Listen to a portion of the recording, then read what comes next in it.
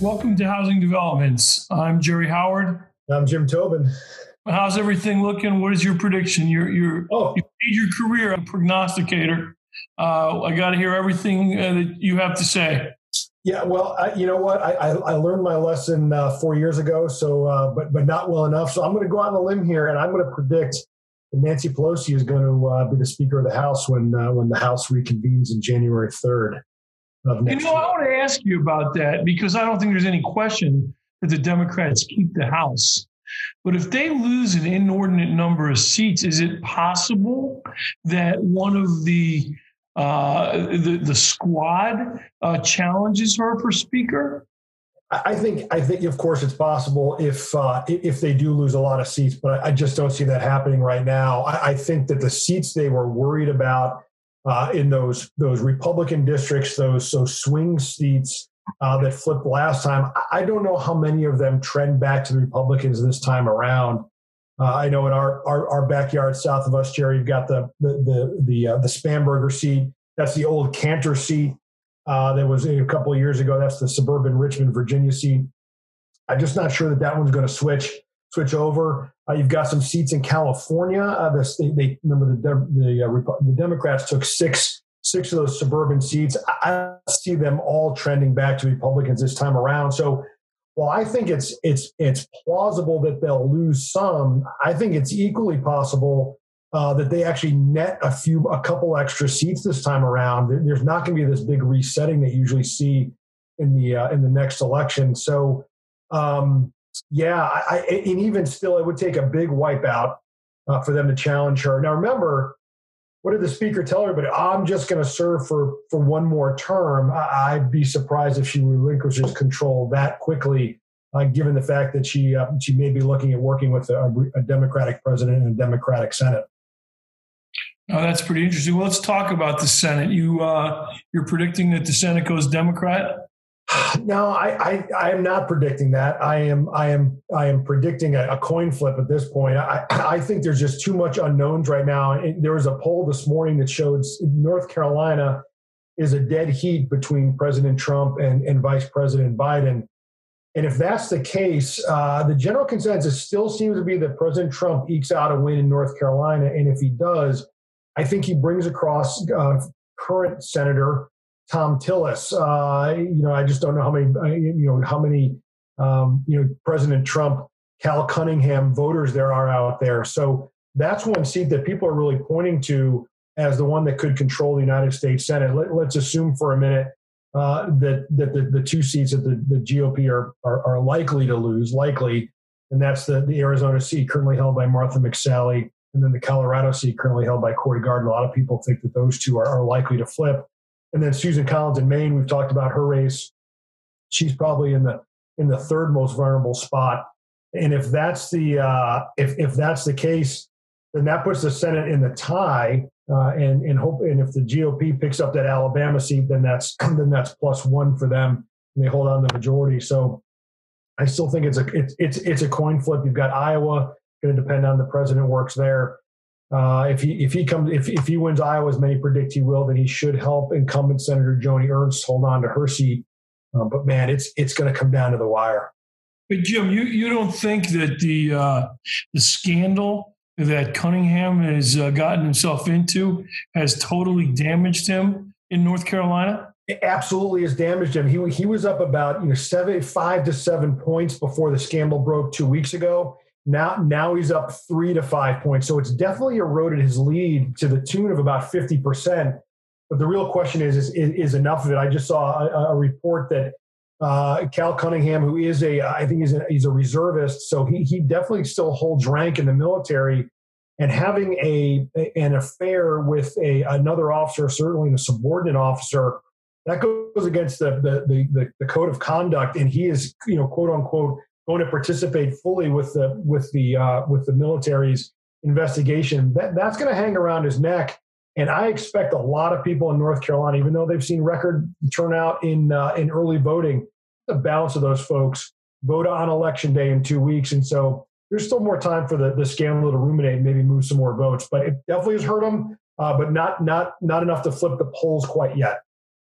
And let me ask you about Michigan. I keep seeing polls where the incumbent Senator Peters, who is a good guy by all accounts, but a bit dry, and the candidate opposing him, the Republican, is a really accomplished John James, a very accomplished guy, a very charismatic guy.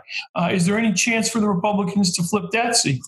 Yeah, there's always a chance. That race is within a couple of points, and that's going to be another one that trends with the president's fortunes. I think John James, a fantastic candidate, West Point grad, Iraq vet. He owns inherited a very successful supply chain company from his father, who built it up from a small mom and pop business to over $100 million corporation. And he's been a big part of that family legacy as well. African-American, great candidate, ran against Debbie Stabenow 2 years ago, lost to her. So he's got name ID in the state, in statewide.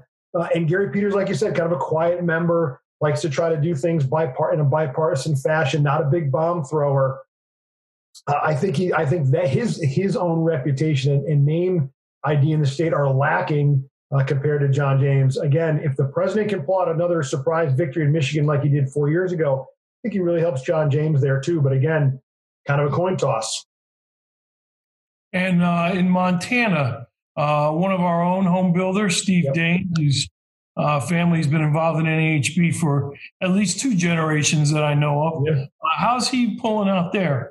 That he's in a tight race with current Governor Steve Bullock. He is that race is tied. I think you're right around 48-48, maybe at 47-48. But within the margin of error. I still think Montana's DNA is red. I still think Steve Daines pulls it out in the end. But because certainly I don't see Vice President Biden winning Montana. But can President Trump really run up the numbers there and then help Steve Daines get across the goal line? We shall see. But again, that's neck and neck. I have great optimism for our good friend Steve Daines, and a shout out to his dad Claire Daines, who's a longtime senior life director and of the association. And he'd be a tough one for our industry to lose. He's been a great friend of ours for 6 years, and then his couple of years before that in the House. And let me ask you this, Jim, last one on the Senate, and then we'll go. I was reading recently, and I think that the state is becoming more important in the overall election. But Martha McSally, who was appointed to fill the seat that was vacated with the death of Senator McCain, is in a very tight re-election with Mr. Kelly, who is the husband of a former Arizona congresswoman who was shot. Everybody will remember that incident. Kelly had been polling well ahead, like almost double digits all summer. And now that's gotten close. I've even seen some polls where it's within the margin of error. That's tightening up. At the same time, I've seen polls, President Trump was trailing out there by 5, 6, 8 points all summer. And now he's almost in a dead heat out there. Talk to me about Arizona and its importance in this overall election. Yeah, Martha McSally, first female Air Force fighter pilot, longtime House member. She's got great credentials, but she has struggled against our astronaut Mark Kelly. And as you said, Gabby Giffords, his wife, Congresswoman who was tragically shot many years ago by a crazy man. So you're right. He's been way out in front. President Trump has been way behind. But now the DNA, I talked about that DNA when I talked about Montana. The DNA of Arizona is starting to come back to trend as people start paying more closely attention to the race. And now it's very tight.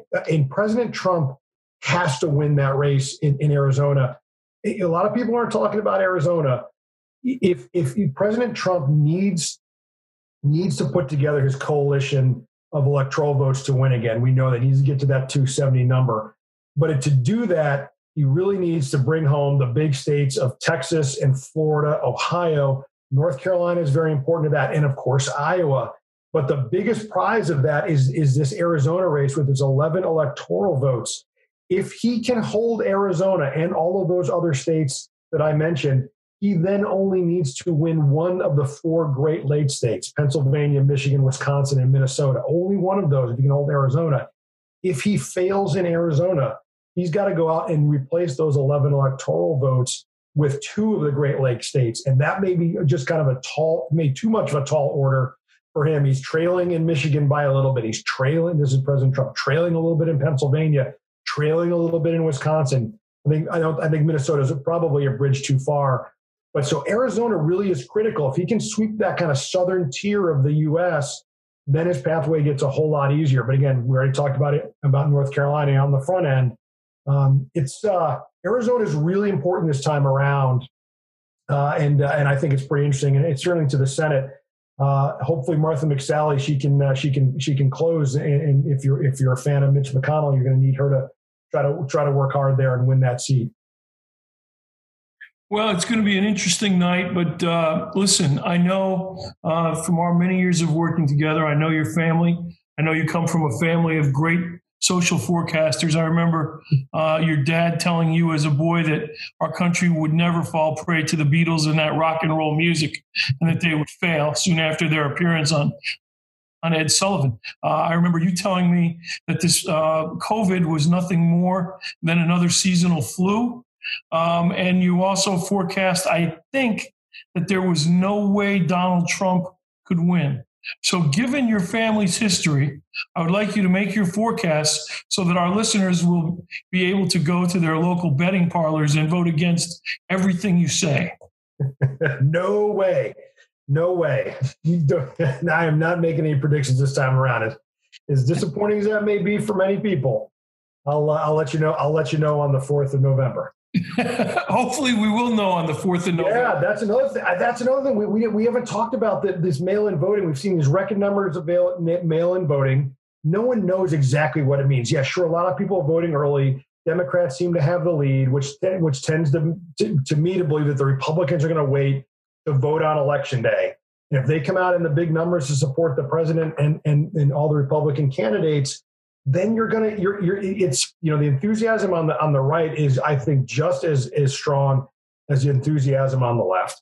Well, we'll see. For many of our listeners, by the time you hear this, we will have finished our fall leadership meetings. But Jim and I are really closely following these elections and watching the polls as they change every day. Hey, Jerry, but one question for you. Obviously, you and I spent a lot of time in the White House. We spent a lot of time on Capitol Hill together. But I know you've been asked this question many times, and as you continue your monthly and weekly media tours. But what's your gut tell you about if Vice President Biden wins? What do you think it means for housing and our members? What do you think the big ticket items, the big changes are that we're going to see for the next 4 years with the Biden-Harris administration? It's really interesting. The numbers came out very strong for single family construction and pretty weak for multifamily. I think if you had a Biden presidency, things would go in the opposite direction. And I think that because I believe that a President Biden would unwind a lot of the deregulation that President Trump has undertaken. And I think that those regulations would increase the cost of production of single-family housing significantly. We know how much the deregulation has brought them down, so re-regulating would bring those costs up, and I think it would slow down single-family production. Conversely, Vice President Biden, true to his party's approach to housing, has talked about subsidizing very low-income housing, which could be a boon to our multifamily builders. So I think you would look for single-family housing to sharply decline, and I think you look for multifamily housing to increase. I do know that Vice President Biden has been bringing into his inner circle on housing former HUD Secretary Sean Donovan, and that fact, I think, only bolsters my position because former Secretary Donovan was very, very strong in the multifamily sector. Coming from New York City, you would expect that. So that's what I think would happen if we switch administrations. If the administration stays the same, I think you're going to see more deregulation at the federal level as much as they can do. And I think you will see them start to use stimulus and other financial carrots to state and local governments to ease up on their regulatory burdens and make things cheaper for housing and make housing more affordable to everybody. So you'll see two different approaches, which very, very clearly reflect the philosophies of the two parties. Yeah, that's great. Yeah, I agree with you. I think I'm worried about the Green New Deal, and that will be squarely focused on the built environment. I really am worried about seeing increased energy efficiency requirements on new homes, and I'm with you. I share your concern that I think single family is going to bear the brunt of that. Oh, well, the industry and we as professionals in the industry, as the patriots that we know our members and our listeners are, will have a very exciting night on November the 3rd. And I encourage everyone to take advantage of their patriotic right and their responsibility to get out and vote. Elections matter. And in many of those swing states where we have a lot of members, every single vote's going to matter. So hopefully you'll all get out there and we will be recapping everything on November the 4th. You got it. So for now, Jim, I want to thank you for all your hard work on this election cycle. Before we sign off, real quick, how many candidates has NAHB endorsed? Yeah, thanks for bringing it up, Jerry. We have endorsed over 130 candidates in over 30 states for re-election this year, both House and Senate races. And not only that, but our members have handed out over 60 Defenders of Housing Award for those members who've gone above and beyond to help NHB achieve its policy goals. So we've got some great advocates for the housing industry on Capitol Hill. We want to make sure that they get reelected so that we can continue the good work of housing in the next Congress. Yeah, well, I think that's a really strong program that we have in place, very reflective of our members' positions on these things, and you and your team do a great job. I saw some pictures this weekend. Eigen Graf giving one of the awards to Steve Daines, who, as you noted, is in a tough re-election race out there in Montana. As I've mentioned to other people, Jim and I generally spend a good deal of time together on election night, much to the chagrin of our wives. But this time I think we'll be watching, communicating virtually, and maybe it'll be good for our alcohol consumption. Yeah. And we will be on broadcast, I think on Wednesday, November the 4th, to give you guys our recap on what goes on. So anyway, Jim, thanks again. We hope everybody will continue to listen to Housing Developments, and more importantly, please subscribe.